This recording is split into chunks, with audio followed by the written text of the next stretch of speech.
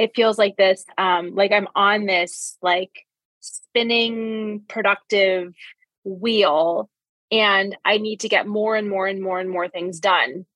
And it's almost like if I can just like make the list and do the things and like schedule the appointments and cancel this and move that, like then I will get to where I need to go. And then like I will have control of every aspect of my life. I think it's like hand in hand with like feeling out of control, and then trying to control like these very random things that honestly don't usually matter. But when I start to get worked up about these things and I feel the spinning, I'm like, you're going so fast. Your brain is going so fast. Yeah. You need to slow this down. Hey, this is Dr. Kavita Sun. Welcome to the Emotional Mastery Podcast. This podcast is about emotions, psychology, and relationships. Every week, I'll be sharing real-life tools to help you build self-awareness, a better relationship with yourself, and more fulfilling relationships with the people that matter to you. Listen, this is the foundation on which the rest of your life is built. So let's take the time to get it right. I'll see you on the inside. All right. Well, welcome everybody to another episode of the Emotional Mastery Show. We are so excited to be with you. It's another Thursday, although we're recording this on a Thursday as well. So next Thursday, we'll be having part 2 going live. So in part 1 of self-compassion, first of all, this is the first time that I've actually done a podcast in 2 parts. It goes to show how important this topic is and how nuanced this topic is. It is so, I used to think of self-compassion as a sort of one and done, homogenous, one way of doing it, right? And it's only the last few years that I've recognized that there are so many steps and nuances inside self-compassion, and that as you practice it, you get to know the parts where you may need to bolster a little bit or get extra support or talk to someone to help yourself through one of those steps. So I'm glad that we're doing part 2. And today we wanted to actually share with you guys, the listeners, our own practices, the things that have helped, because again, because it's so nuanced and personal, what helps me comes from my own struggles, my own history, the places where it may be a little bit harder for me to step over my self-critical voice. And that's different for Erica. So we want to share some of our own ways that we have learned to map out self-compassion for ourselves, and also talk about our own growth edges, where we are still sort of like practicing, falling, getting up, dusting off, learning, and course correcting, because as long as I'm alive, I hope I'm learning. So, well, as a quick review of part 1 of self-compassion, in the first episode, we talked about what is self-compassion. We defined it. And more importantly, I think we talked about what it isn't. Because I, for one, had a lot of misconceptions, including it is a pity party. It's a way of, getting myself off the hook for my own mistakes, and instead of owning up to it, right? So it's been helpful for me to realize that that is not what we're talking about when we're talking about self-compassion. We also touched on, why do we all struggle so much? We've learned a lot about self-compassion. It's in the stratosphere now. We smell it and hear it and listen to it or talk about it, but we still struggle to practice it. Why? And so we talked about the obstacles and how do we manage those obstacles. And then we talked about the 3 components of self-compassion from Kristin Neff, who is an amazing researcher and scientist who has spent her life studying self-compassion, written extensively about it. And we talk about the 3 steps that she outlines. And the sort of delightful surprise for Erica and I, as we started learning about Kristin's work, we realized that her 3 steps are what we teach in our programs without even recognizing. We didn't know that we called it different names, but we were exactly the same 3 steps. And so that was really beautiful for us it's like coming full circle. So if you haven't listened to that episode, go listen to that episode first, so you have some context for what we're going to be talking about today. So with that, Erica, so good to see you again, my friend. Hi, we're back. Yes, we're back. Likewise, Kavitha. Always a pleasure. Always a pleasure. Yes. So today we're going to talk about sort of some of our ways of introducing and living with mindful self-compassion. I want to start with some of your practices. I would love to know, how do you include or remind yourself or walk through self-compassion? That is such a great question, Kavitha. And, I think the first step for me really is tuning into my body, because my body tells me what I need. And I think one of the hardest parts is, for years, I tuned out what my body needed. I think, a career in medicine, I frequently put a call schedule or, somebody else's needs. I was also a mother during training and all of these challenges. So I think I sort of heard the buzzing, but learned how to ignore what my body needed in the moment, to put it off to the future. But especially the older I get, and I'd like to think the wiser I get, I really realize that just shows up with other consequences later. And I know that I need to slow down, figure out what my body needs, and act in the moment. And sometimes that means telling someone or asking someone for a little more time to do something, because, I think that sometimes, say it's like, I'm about to start a surgical case, but I'm hungry and I need like 5 minutes to eat my almonds so my blood sugar doesn't drop during the case. Like, if I were the patient, I would want that, I would want my doctor to have eaten something right before. But it's like giving myself permission, like noticing, oh, you're a little hungry, you're a little thirsty, like attend to those needs and then carry on. Beautiful. So much stood out to me just in that. Yes, listening to our bodies. Many of us have been taught and sort of socialized almost to ignore our body cues in the service of even my daughter, right? She's in kindergarten, and she was telling me the other day that they have in preschool, they had a 2-hour nap. And during that time, they were not allowed to get up to pee, which is very interesting to me. Wow. Why? Right? Why are we socializing kids that young to ignore their body impulses? And not only socializing them, but even telling them that good kids ignore their body and bad kids don't. Right? Wow. So we're getting these messages right and left, right from very, very young. So no wonder by the time we're in a caregiving profession of, if we choose a profession where we're interacting with others and caregiving, we very much pride ourselves on switching off our own needs. And you mentioned something that really stood out to me, which is the first step is slowing down enough to notice. You said noticing and slowing down. Can you elaborate on that, Erica? How do you even slow down and notice? So that's a great question. So I think that as it's like a positive feedback cycle. So the more I pay attention to what I need, like we're even talking like basic physical needs, hunger, sleep, thirst, rest, like all those things, the more I feel I'm growing into the person I need to be, and the less I'm dishonoring myself. And so when I start my day every day, I start every day with just 5 to 10 minutes of meditation every day. That's when I center myself and I say, okay, this is an opportunity for another day on this earth. And what matters the most to me? And how am I going to live out this day, no matter what comes before me? Yes. Right. And if my well is completely empty, then I know I'm going to be more irritable. I'm going to be, more frustrated. I'm not going to be in the flow of the day, and I'm not going to be able to help people to the best of my ability either.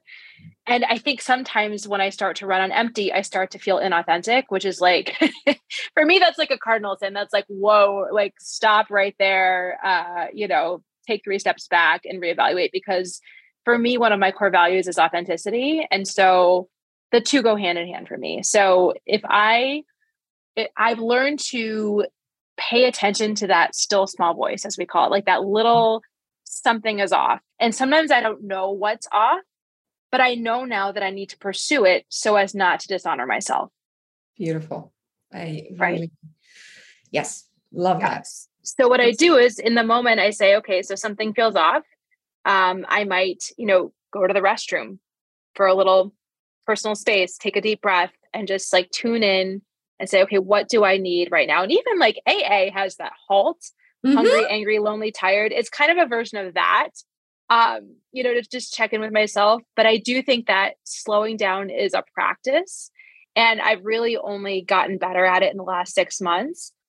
However, I've noticed the opposite. When I don't slow down, I avoid, I ignore, I sometimes even pretend. I lie to myself without even realizing I'm lying to myself. Yes. And then I start to realize that I'm off kilter. And that's when I need to bring myself back. So that's really it, is that the slowing down benefits me so much that I know it is what I need. And at some level, it's become non-negotiable. And it could be like 30 seconds. We're not talking like carve out an hour and meditate in the backyard of your clinic. Like that's not it at all. It's just like when you start to feel off balance, pay attention. And in these very microscopic ways, rebalance yourself so that you don't fall off the seesaw. Beautiful. To piggyback on that, I think one of the things that has helped me in the last, just very recent, I would say maybe in the last 3 or 4 years, is that I have become more aware of how I tend to think and feel when I'm off kilter. I didn't even know that before. So I would believe those thoughts instead of recognizing them as a signal that I'm off kilter. Right. So for me, for example, in my relationships, I will tend to make excuses for why I haven't been in touch. That's one of my thought patterns that I know tells me that I'm off kilter. Right. So I think building awareness first about how do I even know when I'm off kilter? What does that sound like in my brain? What does that feel like in my body? What do I act like? Am I ruminating more? Am I more on social media? Am I more irritable with other people? Am I missing breakfast and telling myself that that's just the price of, having a career and being a parent? What are those signals that even can tell you that you're off kilter? Slowing down enough to even notice that will give you like a shortcut for not getting lost in that track. Because beforehand, I used to just believe it and be like, well, yeah, no, that I'm just too busy to contact my friends. And that is the truth. Right. So I really like your slowing down enough to build awareness so you can say I'm off kilter and then start making that non-negotiable. Yeah. And, it's so interesting you say that. And thank you for sharing. I think the more we can share examples from our own lives, the more practical and applicable and relatable it is. For me, it feels like a spinning. It feels like this, like I'm on this like spinning productive wheel and I need to get more and more and more and more things done. And it's almost like if I can just like make the list and do the things and like schedule the appointments and cancel this and move that, like, then I will get to where I need to go. And then like, I will have control of every aspect of my life. I think it's like hand in hand with like feeling out of control and then trying to control like these very random things that honestly don't usually matter. But when I start to get worked up about these things and I feel the spinning, I'm like, you're going so fast. Your brain is going so fast. Yeah. You need to slow this down. And when I stop that, I have awareness that that's what I'm doing and that I remind myself, because it's all the story I tell myself. I could tell myself, oh, that appointment really matters. Or I could say it actually doesn't, when I can realize that and break that cycle, slow it down, then I can have the clarity of like, well, of these 5 things I'm trying to get done, like what could wait 6 months and what needs to be done in this moment. Right. Absolutely. 100%. I love it. And in our programs, we often call this becoming your own primary caregiver. Mm-hmm. We like to think of self-care as being like taking a bubble bath or going for a massage or, as Erica was saying, doing an hour of meditation in the backyard in this perfect, situation. But thinking about being your own primary caregiver, a primary caregiver is not, planning a trip to Hawaii. What they're doing is noticing that the child or the baby needs to pee, needs a diaper change, is hungry, is rattled, and needs to be held, right? So it's very small things. And as you were saying, 30 seconds is all it takes to build that relationship with yourself. Yes. I love it. And one of the other things that I found really helpful is when I have noticed. So let's say I have noticed those thoughts and that pattern, and I'm like, whoa, there it is. I'm off kilter. It helps me to go through what I call name it, normalize it, and humanize it. Right. So I like to just pause enough to name my feelings, because usually I am naming and believing the story and not the actual feeling. So I feel like no one cares. I feel like I'm alone in this world. I feel like how much ever I do, my to-do list will never be over. Those are not feelings, they're the story. So it helps me to come back and say, okay, given that that's the story in my brain, what am I actually feeling? And just naming, oh, I'm feeling anxiety. I'm feeling loneliness. I'm feeling overwhelmed. Just naming that tends to take it down a notch, right? And then normalizing it and saying, normalizing it to me sounds something like, that makes sense. That makes total sense that I'm feeling overwhelmed right now. We've just moved. We have a 5-year-old and summer is about to end and we have all of these camps and things coming up. Of course, it makes sense that I'd feel overwhelmed, right? And then humanizing it, the way that it's worked best for me, and I think people have to experiment, and I'd love to hear how you humanize it for yourself, Erica. But for me, it helps me to zoom out and think about how many people on this street where I'm living, how many people on this street right now, whether they're in their yard or in their kitchen or in their bathroom, are feeling a sense of overwhelm. Mm-hmm. How many people in this block? How many people in this city? Right. And I can feel the fact that we're all in this together. We're having a human experience. And that also, like, it's a sense of shame and loneliness that makes it really hard for us. And removing shame and removing loneliness gives us a handle on it. Okay, I got this. It's a human experience. Other people have felt it. It is anxiety or worry. I felt that before. I can hold this in my hand. I'd love to hear your take on what I just shared and whether you have a process for in the moment.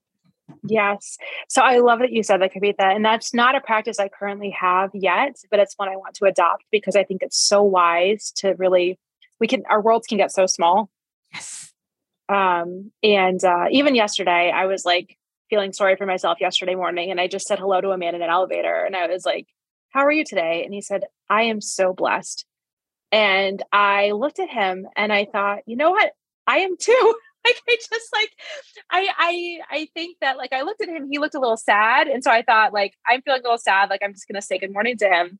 And maybe we'll connect in our misery. And it actually like flipped the script in a way that like he initiated the positive. I mean, obviously I'm not for toxic positivity, but we just had this nice moment of human connection. So I think what I routinely do in my life is I have my best friend, Jenny, and we have been gratitude buddies for the last 5 years.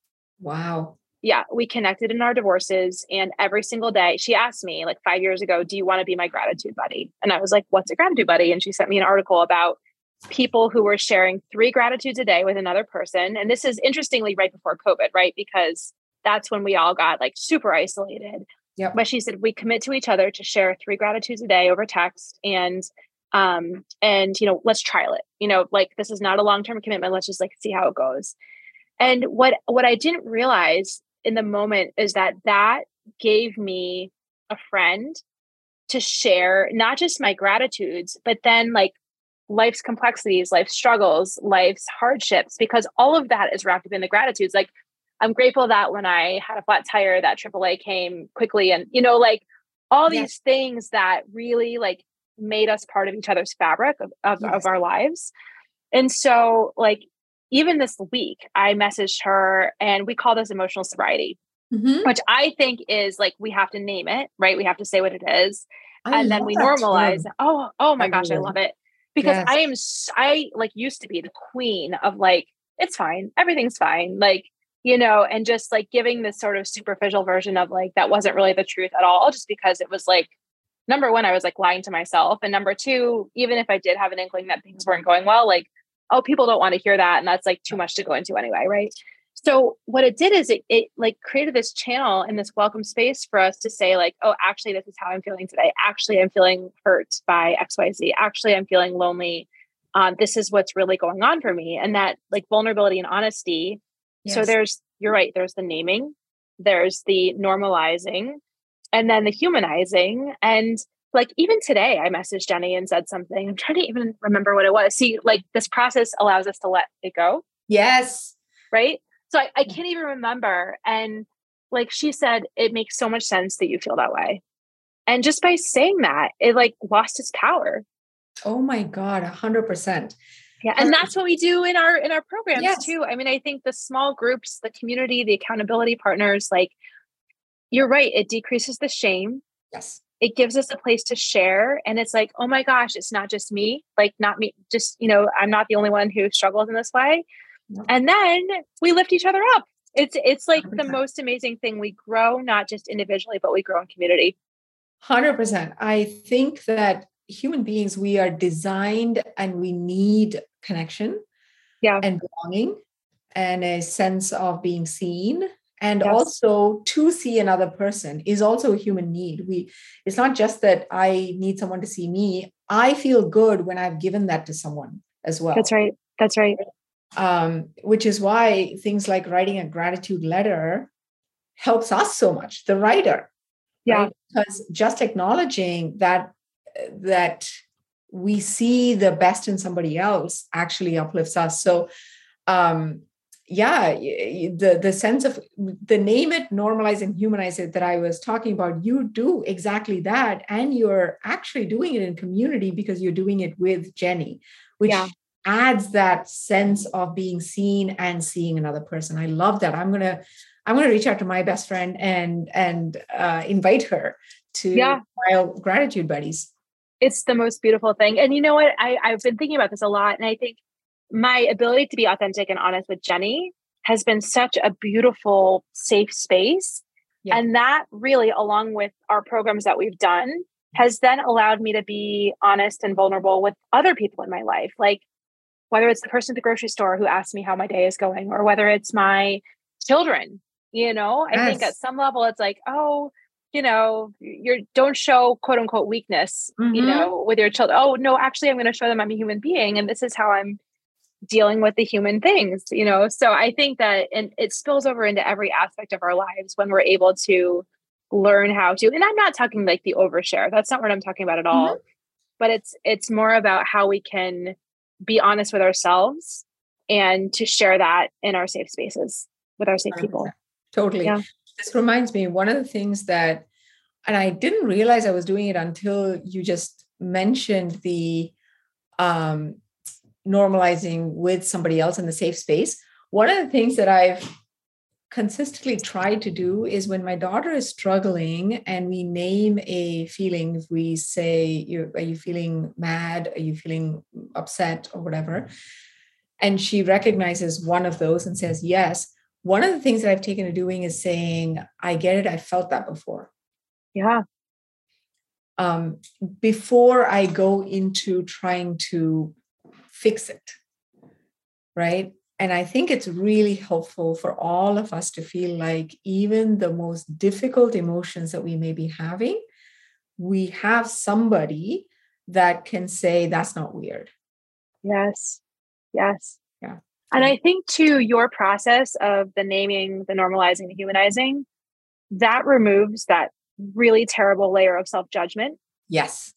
Because I think that is at the heart of self-compassion, is realizing how much we may be judging ourselves, even for feeling a certain way. Like, oh, I shouldn't be mad, or, oh, I shouldn't feel tired, or I shouldn't feel, whatever emotion we think we shouldn't be feeling.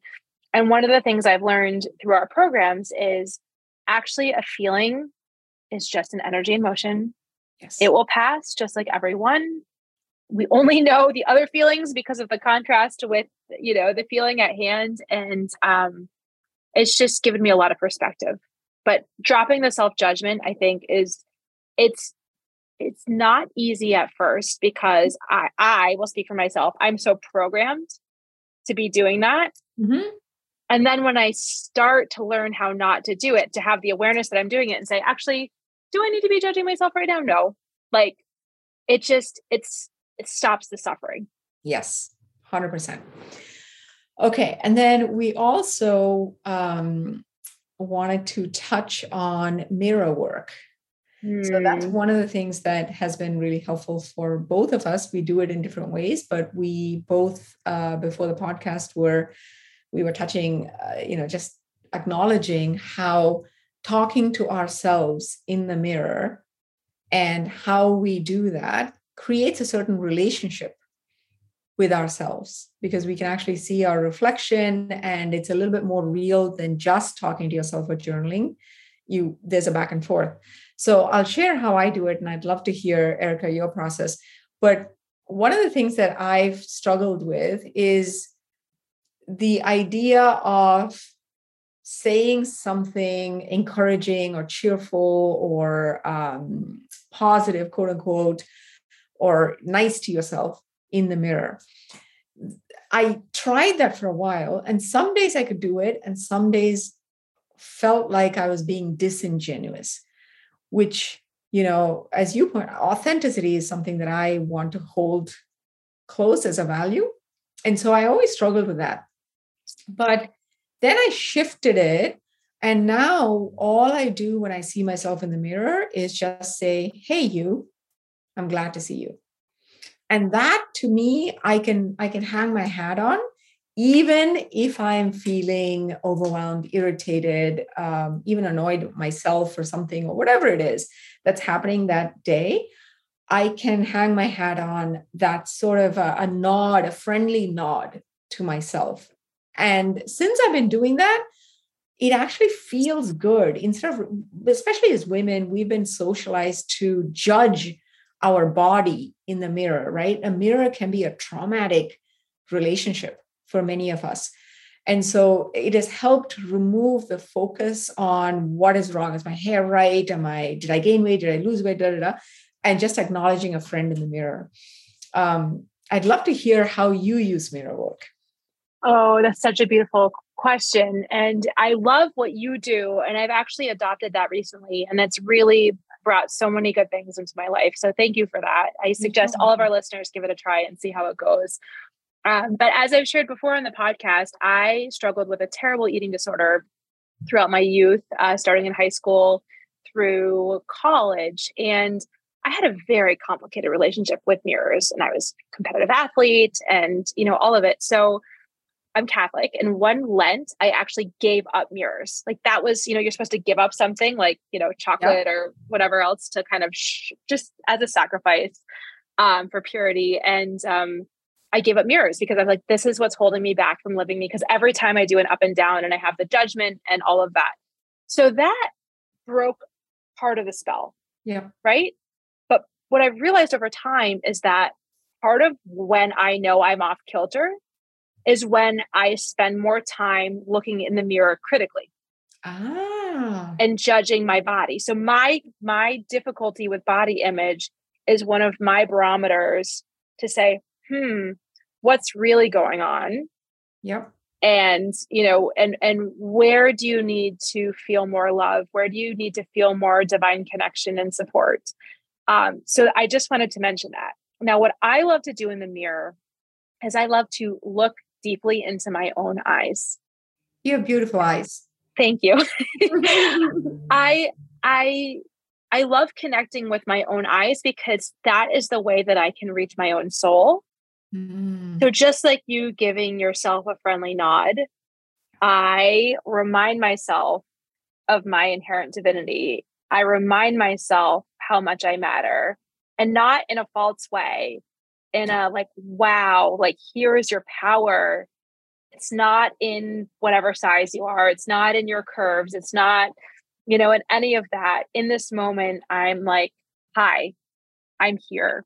We're here.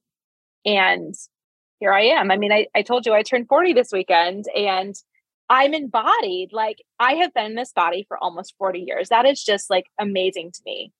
And so when Louise Hay writes a lot about this too. And so I had done some of her work for a good year, I would say, her mirror work of like repeating mantras in the mirror. But I think now it's just looking deeply into my own eyes and acknowledging my soul. Because when I start to worry about all the other stuff, it really brings me back to my core and my truth. That's something special. The sheer magic of being alive in this moment, right? Yeah. It's a beautiful thing. Yes, I love it. All right. So we shared some of the ways that we've tried to make this concept of self-compassion actually come alive in our day-to-day lives, and try to interweave it in those moments where our own histories and our own brains may make it extra hard for us in certain aspects. I'd love to touch on, and we promised that we would share what our own growth edges are. Where is it that we're still sort of like getting up and taking a few steps and maybe stumbling some days, which I think is really where the beauty is, right? That's really where our humanity is. So I'd love to hear your growth edge, Erica. Thank you for asking. So I am so excited that there's so many different parts of my life right now. I get to be a mom to two awesome boys. I get to be a life coach with you and your amazing programs. It's so gratifying. And then I get to be an infertility specialist some of the other times. And some days I do all of these things, and sometimes it's more clustered into blocks of time.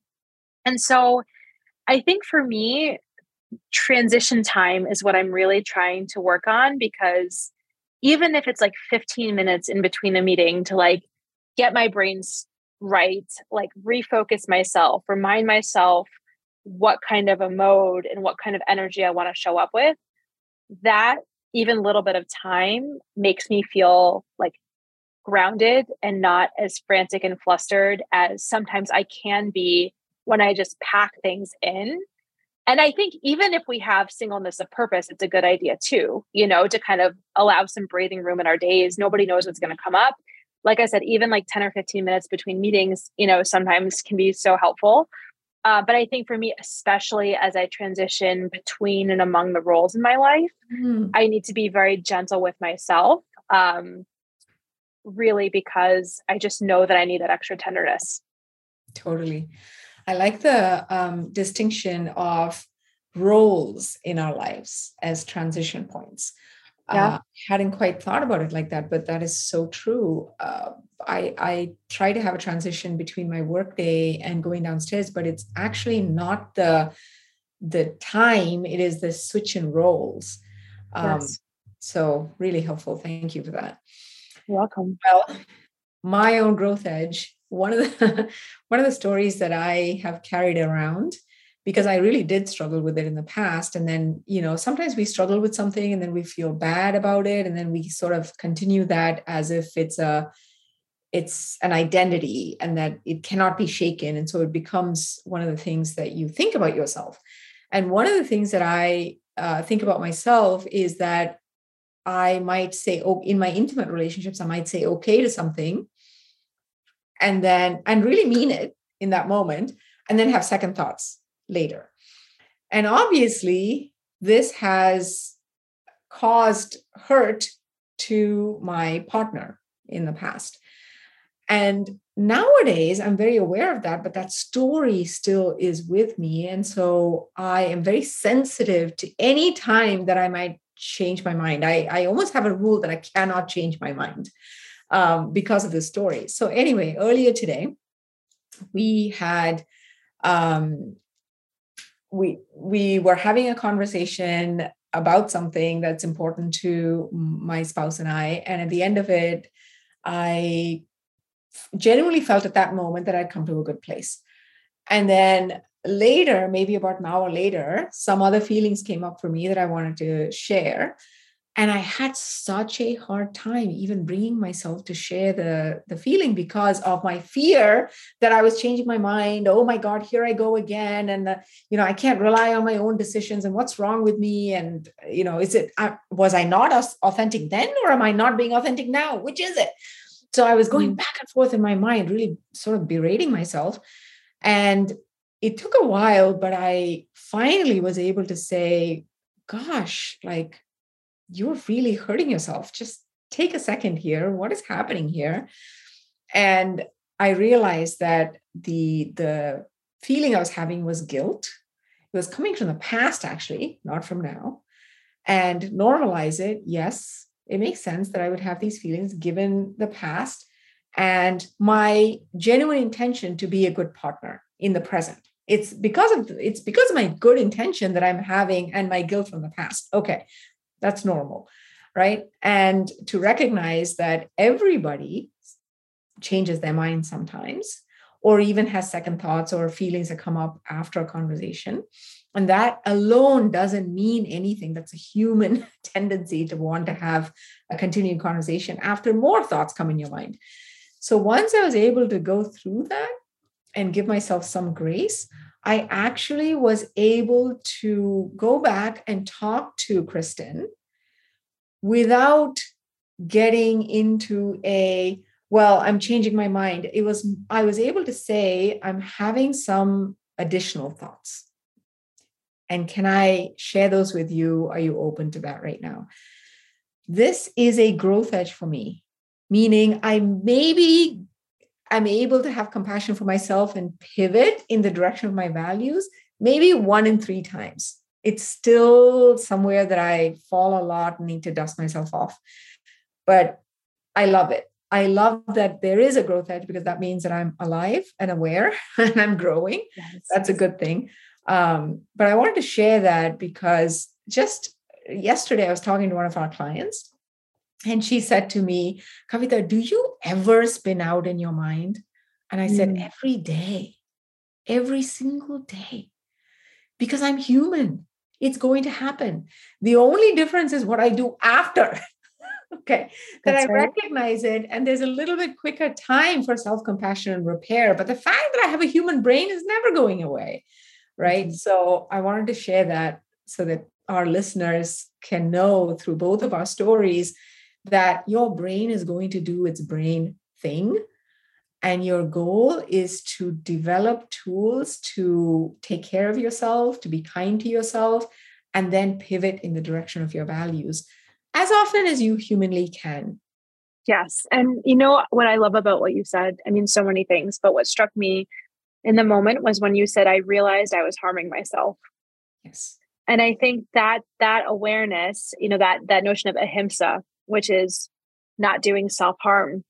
Once we realize we're doing harm to ourselves, then we can pause and figure out how to stop doing that harm. And it takes complexity to say, I have additional thoughts. It's much easier to make a rule and just stick to the rule because that feels safe, right? Like I'm just sticking to my word.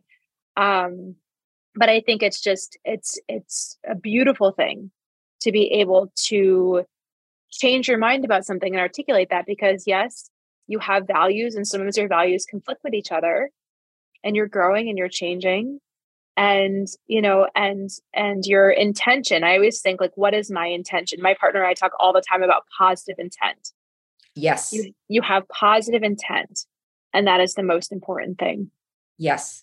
Even if your skills may not match your intent in that moment and you need to get support. And, we often talk about there's such value in doing this in community. Yes. I would not have gotten to where I am now, given where I began, because we all begin in different places.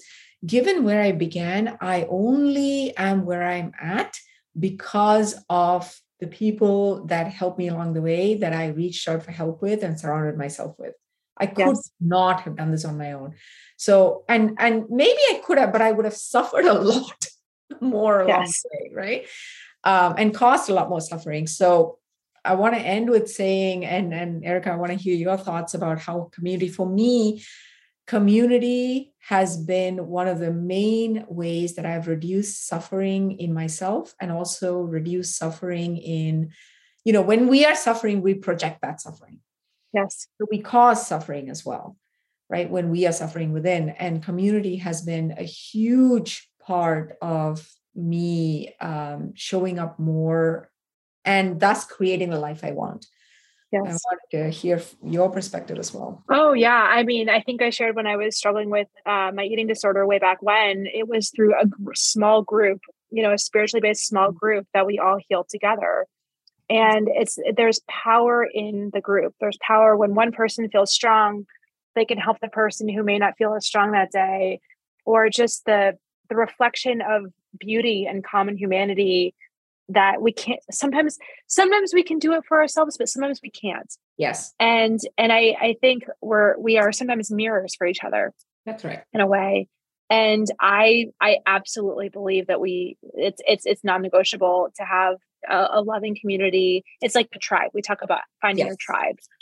And I'm so very grateful I found our tribe, because I definitely would not have grown in the ways that I have and continue to grow, outside of our safe, supportive community.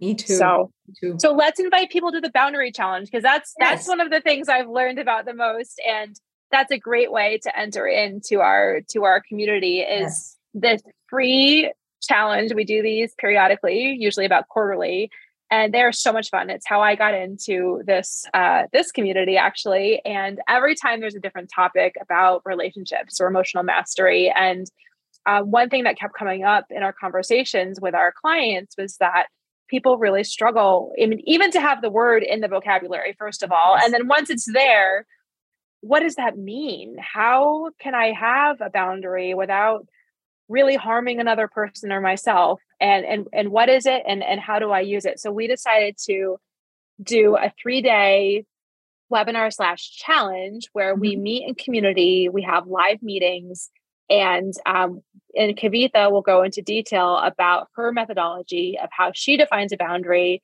and how we can use loving, flexible boundaries to enrich our lives and enrich the lives that are around us. Yes, guys, it's going to be so much fun. I love doing challenges. Oh, it's so much fun. Yeah. So much fun. It fills me with energy. We laugh a lot. We learn a lot together in community. Hundreds of people usually come to our challenges. We have a free challenge starting October 7th. August, not October. August 7th. Yeah. August 7th, 8th, and 9th of 2023. So just in another couple of weeks. The link to register for the challenge is in the show notes. It's completely free. Once you register, it'll show you where the live meetings will happen. And even if you can't make it live, you will get all the replays and lots of additional bonuses and trainings and all kinds of fun things we have planned for you. As long as you register, you'll get access to all of those, and they're yours for life. So come and join us. You'll learn a lot. You'll grow. I mean, really, it will change your life if you can show up for it. So we'd love to see you there. The link is in the show notes. And Erica, thank you again for such a fun. I mean, I've taken so many notes just from me too, Kavitha. Seriously. I mean, this is part of our community as we help each other learn and grow. And it's such a beautiful thing. Really and, is. I sometimes I think to myself, like, even if you're not like next to me or like, I'm in a meeting, I think like, what would Kavi say right now? And it just helps me so much. Me too. I was telling Kristen, like, one of the things that I feel is that you are with me even when you're not. Like, trust that. And that's such I'm deeply indebted and grateful for our friendship. So thank you. Me too, Kavi. All right. Mwah. Take care, everybody. And all right. Love you, Pod Squad. Talk to you soon. Bye. Bye. If this podcast means something to you, it would mean so much to me if you'd be willing to take 30 seconds to do one or all of these 3 things. First, can you follow or subscribe to Emotional Mastery? Following the podcast helps you because you'll never miss an episode, and it helps us because you'll never miss an episode. So to do this, just go to the Emotional Mastery Show page on Apple Podcast or Spotify and tap on the plus sign on the top right corner or click on the button that says follow. This is the most important thing for the podcast to reach more people. And while you're there, if you'd be willing to give us a 5-star rating and a review and share an episode you love with a friend, I'd be so grateful. We appreciate you very, very much. Thank you.